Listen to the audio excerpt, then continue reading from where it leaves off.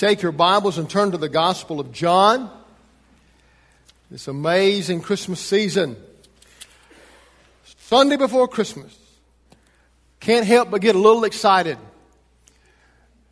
Anticipation, the expectation, all about birth 2,000 years ago.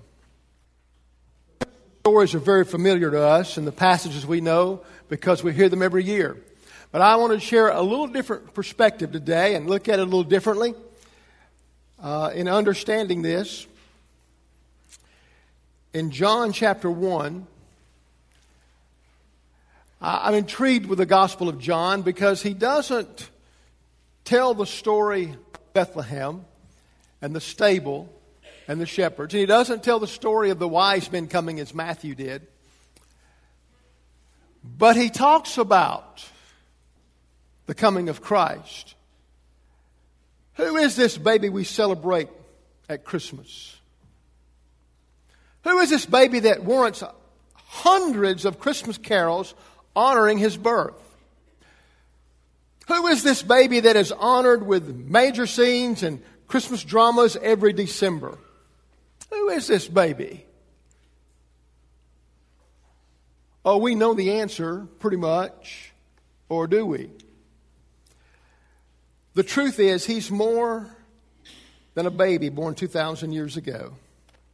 So much more. John takes us to a perspective and an insight of just who he is. I know everybody gets excited about this time of year and about all the things that come with Christmas. The songs, the gifts, the food, the fellowship. All that's good. But there's so much more. And John takes us beyond the manger scene and the historical event of Bethlehem and shows us who this baby is. John 1, verse 1. In the beginning was the Word, the Logos, and the Word was with God, and the Word was God. He was with God in the beginning, and all things were created through Him. That means created out of nothing. Created. From nothing He made something. And apart from Him, not one thing was created that has been created. Now, I just want us to take a journey through John, just a few verses that focus on just who this baby really is. And because we do this, I want you to realize, who is Jesus to you, really? Is he just a historical figure? It's just a name on a Christmas card? And who is he to you? How does he impact your life and influence your life? Who is this baby to you? Was born 2,000 years ago. Well, here's what John says. First of all, that Jesus is the eternal Word. Eternal. The characteristic of deity. He was forever been, if you will. He is in the beginning was the Word. Now, if you go back to Genesis 1, we have in the beginning. And he says, in the beginning, the Word was there. The Word, and then that Word was with God at the beginning point of creation, and the Word was God, and He was with God in the beginning. And everything that we see around us is the evidence of His Word. Nature, creation, stars, sun, moon, the water, the mountains, all were a product of His Word. Now, more than just that, but He was the communication of God's heart and mind. This is what He is. John said, I look back and the Spirit moved upon my heart to write these words. In the beginning was the Word, Jesus, the eternal Word, the Creator, the communicator of God's heart and God's mind to us.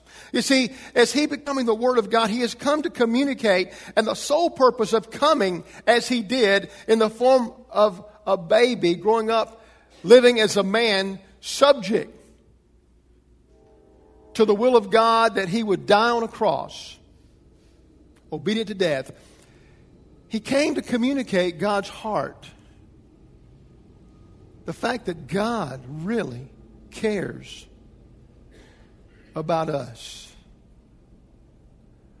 We are on His heart.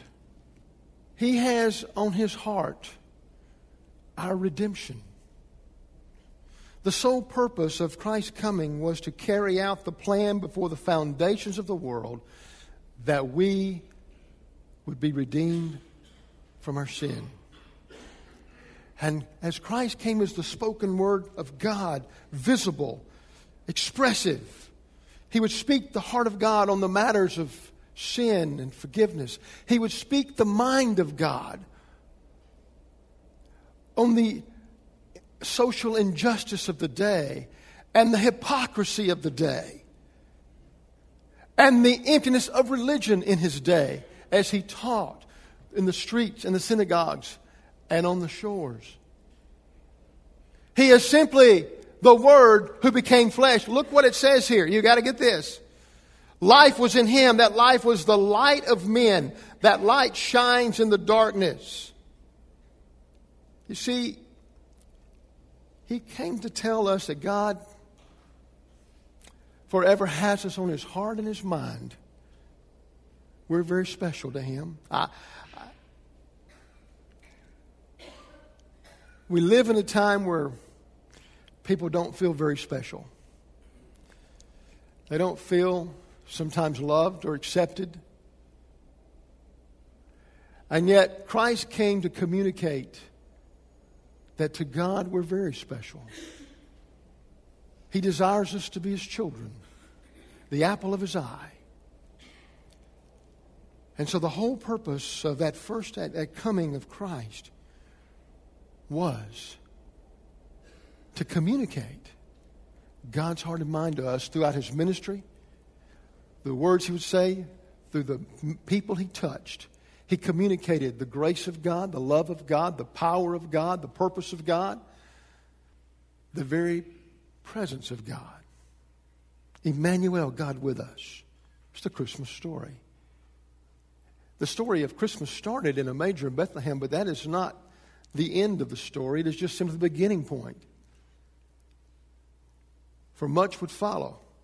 For the sole purpose of Him coming to be was not just to be a baby, but to be the Word of God. Visible, expressive. But not only that, He was also an extravagant light. Jesus is the eternal Word, but He's also the extravagant light. That light shines in the darkness, verse 5. Yet the darkness did not overcome it. Verse 9, the true light who gives light to everyone was coming into the world. Ah, the incarnation. The true light, the extravagant light from heaven is now come to earth, penetrating the darkness of our world. You know, and if you go to Genesis 1, you're going to find that as God began His creation process, in the beginning God created, and it was void and formless to some degree, but that did not mean it was chaos or disorganized. It meant that it was uninhabitable. But God began to create that it would become a wonderful place to live. He began to work through the 6 days of creation to establish life in the full operation of planet Earth and the universe. The light that dispelled the darkness, God's Word in creation. That eternal Word became the extravagant light from heaven that would enter the darkness of our world. You say, well, Pastor, we had the sun, the moon, the stars. Well, why was it dark? The darkness here was not necessarily the physical aspect we think of. It was a spiritual aspect of darkness. Breaking through the darkness of sin that's in the world. Breaking through. Shining the light on our personal condition of sin and pride and emptiness and unbelief. that we don't see from within ourselves. The light has to shine on that. I don't pick that up on my own. The light has to shine. I realize, man, I don't really believe what I should about God. I'm an unbeliever. I don't trust God. And the light shines and I see the truth. And I realize that I can trust God. I realize that sometimes I have pride. I don't want to trust God because I want to do it myself. And yet His light shines and shows that my pride will lead to my destruction. And I realize I wouldn't know that without the light. I would still be overwhelmed by the darkness of my own thoughts and my own world and my own life, my own mind. Until the light shines, I don't really recognize my sin because I choose to measure myself against others and I do better than most. I'm really not that bad. I try hard. And so therefore, because of the darkness, I believe those things. And yet the light comes and shows me that I need a Savior because I have sinned. And then the darkness also convinces me that I can fill the void in my life with all kinds of people and possessions and pleasures. And I'll be all right. But only when the light shines do I realize how empty I really am. You see, that is the extravagant light. The light came. And here's what we know about light. Doesn't matter how dark a room is. When one light comes through, it's no longer dark. The darkness doesn't overcome the light. The light overcomes the darkness. Doesn't matter that there's more darkness than light as it seems. The light penetrates the darkness. It overcomes the darkness. We sang about it. Light of the world, you step down into darkness. Open my eyes, let me see. Let me see my sin and my pride and my unbelief. I think about as Jesus ministered those 3 years, he ran across some very interesting people. One of them was a man who'd been blind from birth, and he was begging for alms, and he could hear the crowd was quite excited and quite active. And he got word that Jesus was coming. The crowd was with him, and there was a lot of talking and chatter. And while he could not see, he could hear. And all of a sudden, when he senses the momentum and the movement of the crowd had gotten so close, he cried out, "Son of David, Jesus, son of David, have mercy on me." And the people said, "Oh, hey, you're just a beggar. Be quiet. You're just a beggar. Be quiet. Quieten yourself." But he cried even the louder, "Jesus, son of David, have mercy on me." And Jesus stopped because he was communicating the heart and the mind of God. He stopped and he called for the man. And they said, "Come, the man, Jesus, he calls for you." One of my favorite parts of the story is he throws off the garment that he would wrap himself in at night and use a sense of security and protection and warmth. And he simply would cast it aside, moving quickly. All the confidence of the flesh was left behind. And he now stands before this man he's never seen but heard much about, because the light had shined into his heart. And while he could not see physically, he understood there was something significant about this man Jesus, that he had the power to do something about his condition. And so as he cried out, not daring to be denied, he simply found himself in front of Jesus, and Jesus healed him of his blindness. Physically that day, light came into Bartimaeus' life. But that wasn't the only light. That day, spiritual light came into his heart. He could see with his physical eyes for the first time in his life, and the darkness was gone. He saw the sun for the first time in his life. He had felt the heat all his life, but he saw the sun. But more than that, he not just saw the sun S-U-N, he also saw the Son S-O-N, the Son of God, that had come to bring the good news about God's heart and mind about the people of this world. God desires to save, to make a difference, to change lives. The extravagant light. But that is not all. Jesus is the exclusive way. As John begins to write, looking back at this incredible life that he was a witness to, he said, man, he was the eternal Word. He was very God. He was with God. He is God. And he, in his creation, came to communicate what it was all about, the real purpose of life. And then he brought this amazing light into the darkness. And the darkness was conquered. Darkness could not win. Then, he talks about that time when the disciples were together and they were a little concerned and they were worried and they were anticipating things that could be happening. And here's what he said in John 14. Your heart must not be troubled. Believe in God. Believe also in me, because they're one and the same.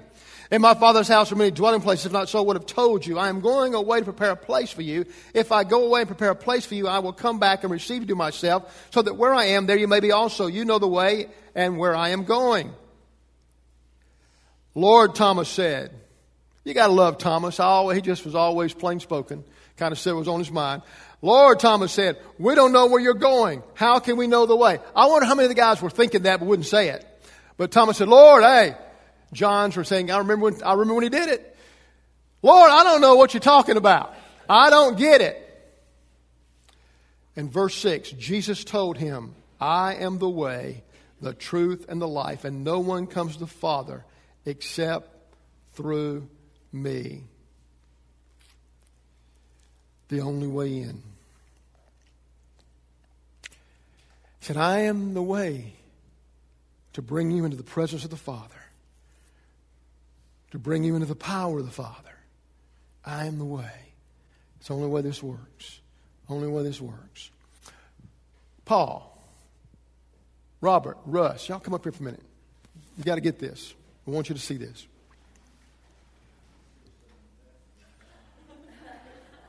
Three wise men, right? Oh, no. Which one of you wants to play God? All right. Russ right down here. Paul right here. All right. Portraying God. Portraying Jesus, the Holy Spirit. Here's what happens. Here's what has to happen for us to come to the Father. The Holy Spirit begins to testify in the lives of people about Jesus. The Holy Spirit begins to take the truth of God's Word, the creation that tells a story of the Creator, the Bible who tells a story of redemption, and the Holy Spirit takes the various scriptures and encounters that cross people's lives and shines light on the life. Shines light, that extravagant light that says, here's your life. It has sin, it has pride, it has unbelief. This is your life. I've come to shine the light in your darkness that you can see the way out, that you can have a transformation of life, have a new beginning. And so in the process, the Holy Spirit does His work. And He's out here working with you and with me. He is speaking to our hearts. It's an amazing spiritual dynamic of how He begins to bring truth to us. And He steps into our darkness and tells us that our religion is not enough, and our denomination is not enough, and our good works is not enough. But much more is required. But we can't do any of what's really required. And so what happens when He shines a light on us and He testifies about Jesus being the righteous one, the one who come to forgive of sin, the one who come to save us from our destruction and death. The Holy Spirit does His work. So He takes... Charlene, you come on. Holy Spirit works on Charlene. 2003, He did a great work in her life. He dispelled the darkness. And she realized being in church all her life wasn't enough. And so he takes Charlene and he takes her to Jesus now because the Holy Spirit does the work. And here we go. And all of a sudden, wait right there. And she comes to Christ knowing that He has died for her sin, that He has been the Savior of the world, the Lamb of God that takes away the sin of the world. He's the one who's done this. And now she has met her Savior. She's identified with His death on the cross. And now Jesus introduces her to the Father. That's what he said. This is how it works. There's not another way. There's not a back door. There's not a side door. There's a process that Jesus said, this is how it works. You can't get to the Father but through me. I'm going to bring you. I introduce you. I stand with you. I'm the one that gets you there. And you can't get to the Father by being a great church member or a great hard worker or very ethical or moral. You get to the Father through what I do and what I've done on the cross. You guys can sit down. Thank you. That's what he's saying. He said, the way is exclusive. There's not another way to the Father other than through the work of Jesus Christ. There's not. And we know about the work of Jesus Christ because the Holy Spirit makes it known. And we go, okay. And then here's what I need to know. This is how this works. So what do I do with this? What do I do with this amazing truth?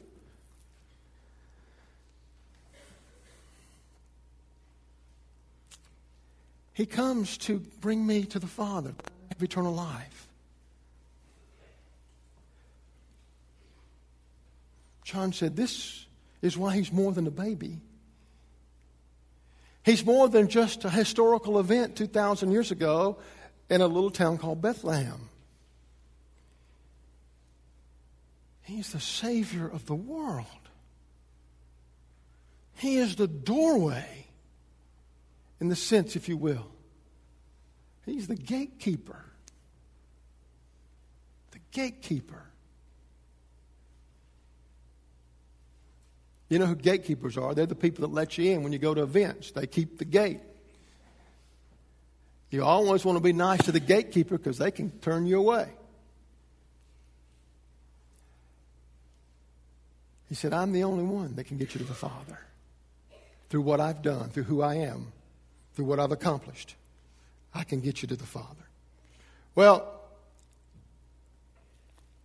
and lastly, in John 3:16, He is the expression of unconditional love. Yes, He is the eternal Word. He's the extravagant light. He's the exclusive way, but also He is the expression of unconditional love. He's our Savior.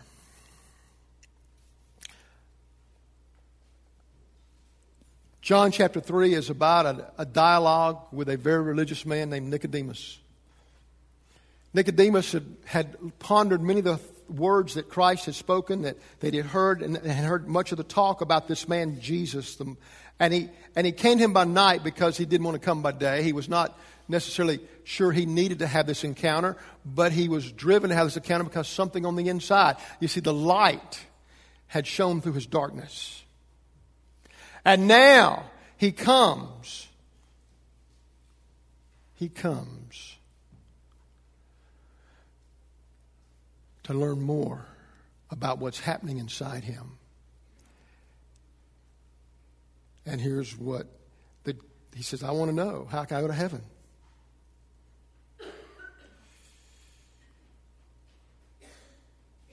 How can I be really a part of the kingdom of God? Jesus said you must be born again. You must have a transformation. You must have a spiritual birth. I know you've had a physical birth, and Nicodemus was kind of stymied by this because he said, look, I'm old. I'm not going to get born again. I'm getting older. I can't do this birth process again. Jesus said, you understand, I'm not talking about a physical birth. I'm talking about a spiritual birth. A miraculous birth, if you will, a spiritual birth. Something you really can't do. I have to do it for you. And so, in the process, he goes on to talk about how this could take place. And Nicodemus is bewildered by the things he's hearing. And then here's what he says in verse 16. For God so loved the world in this way, he gave his one and only Son, so that everyone who believes in him will not perish, but have eternal life. For God did not send his Son into the world that he might condemn the world, but that the world might be saved through him. Anyone who believes in him is not condemned, but anyone who does not believe is already condemned. He's saying, here's what we understand about this conversation with this very religious man who still had sin, pride, and emptiness and unbelief. And he said, here's what we know. They had this dialogue, and Nicodemus said, I don't understand it. It doesn't quite make sense. I don't know how to really understand all this. I don't know how to process all this. And he said, well, here's what you do. You must be born of the Spirit. You must have a spiritual birth, a second birth, if you'll be a part of the kingdom of God. And the whole purpose of me being here, Nicodemus, my Father sent me because he loves you. He loves the world. And in the process, at this point in time, Nicodemus did not understand that. He's just having a talk with a very brilliant person. And he has some suspicion about who he might be. Is he really the Messiah? Is he the one that's been promised and prophesied? He doesn't quite understand the whole picture yet. But as Jesus says, for God so loved the world that he gave his only begotten Son, that whosoever believes in him should not perish, but have everlasting life. He did not give Jesus just to be a great teacher, that we would have information to follow, or to be a great example that we may have a model to live by. He gave Jesus to die on the cross for our sin, that we may have a Savior. That's the whole reason he came. He came to die for me, to die for you. Now that's the rest of the Christmas story. Oh, it doesn't end there. But it brings us to the part of why he really came. Nicodemus didn't understand that until a little later, when the crucifixion occurred and Jesus Christ, our Savior, was crucified horribly in this unmerciful execution of his life.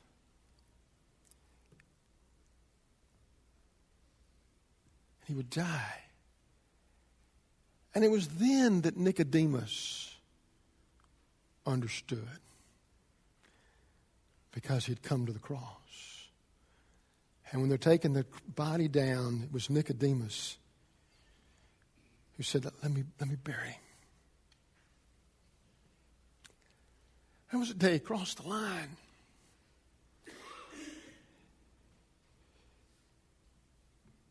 The day he came forward,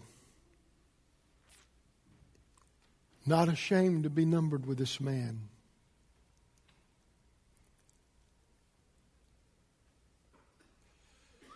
He was our Savior, our sacrifice. A lot of us can identify with Nicodemus. We've had religion in some form or fashion in our lives. It's kind of like a flu shot. I get a flu shot every year. I go and I purposely get the flu shot because I don't want to be sick. And so each year they inject me with enough that it builds up my immunity to catching the flu. They give me just enough of the vaccine to build up immunity, but not to make me have the flu. I'm afraid much of our religion and church life is simply a flu shot. We've had just enough to keep us from getting the real thing. Christmas is about coming to meet the Master, the Creator, the Savior, Jesus Christ.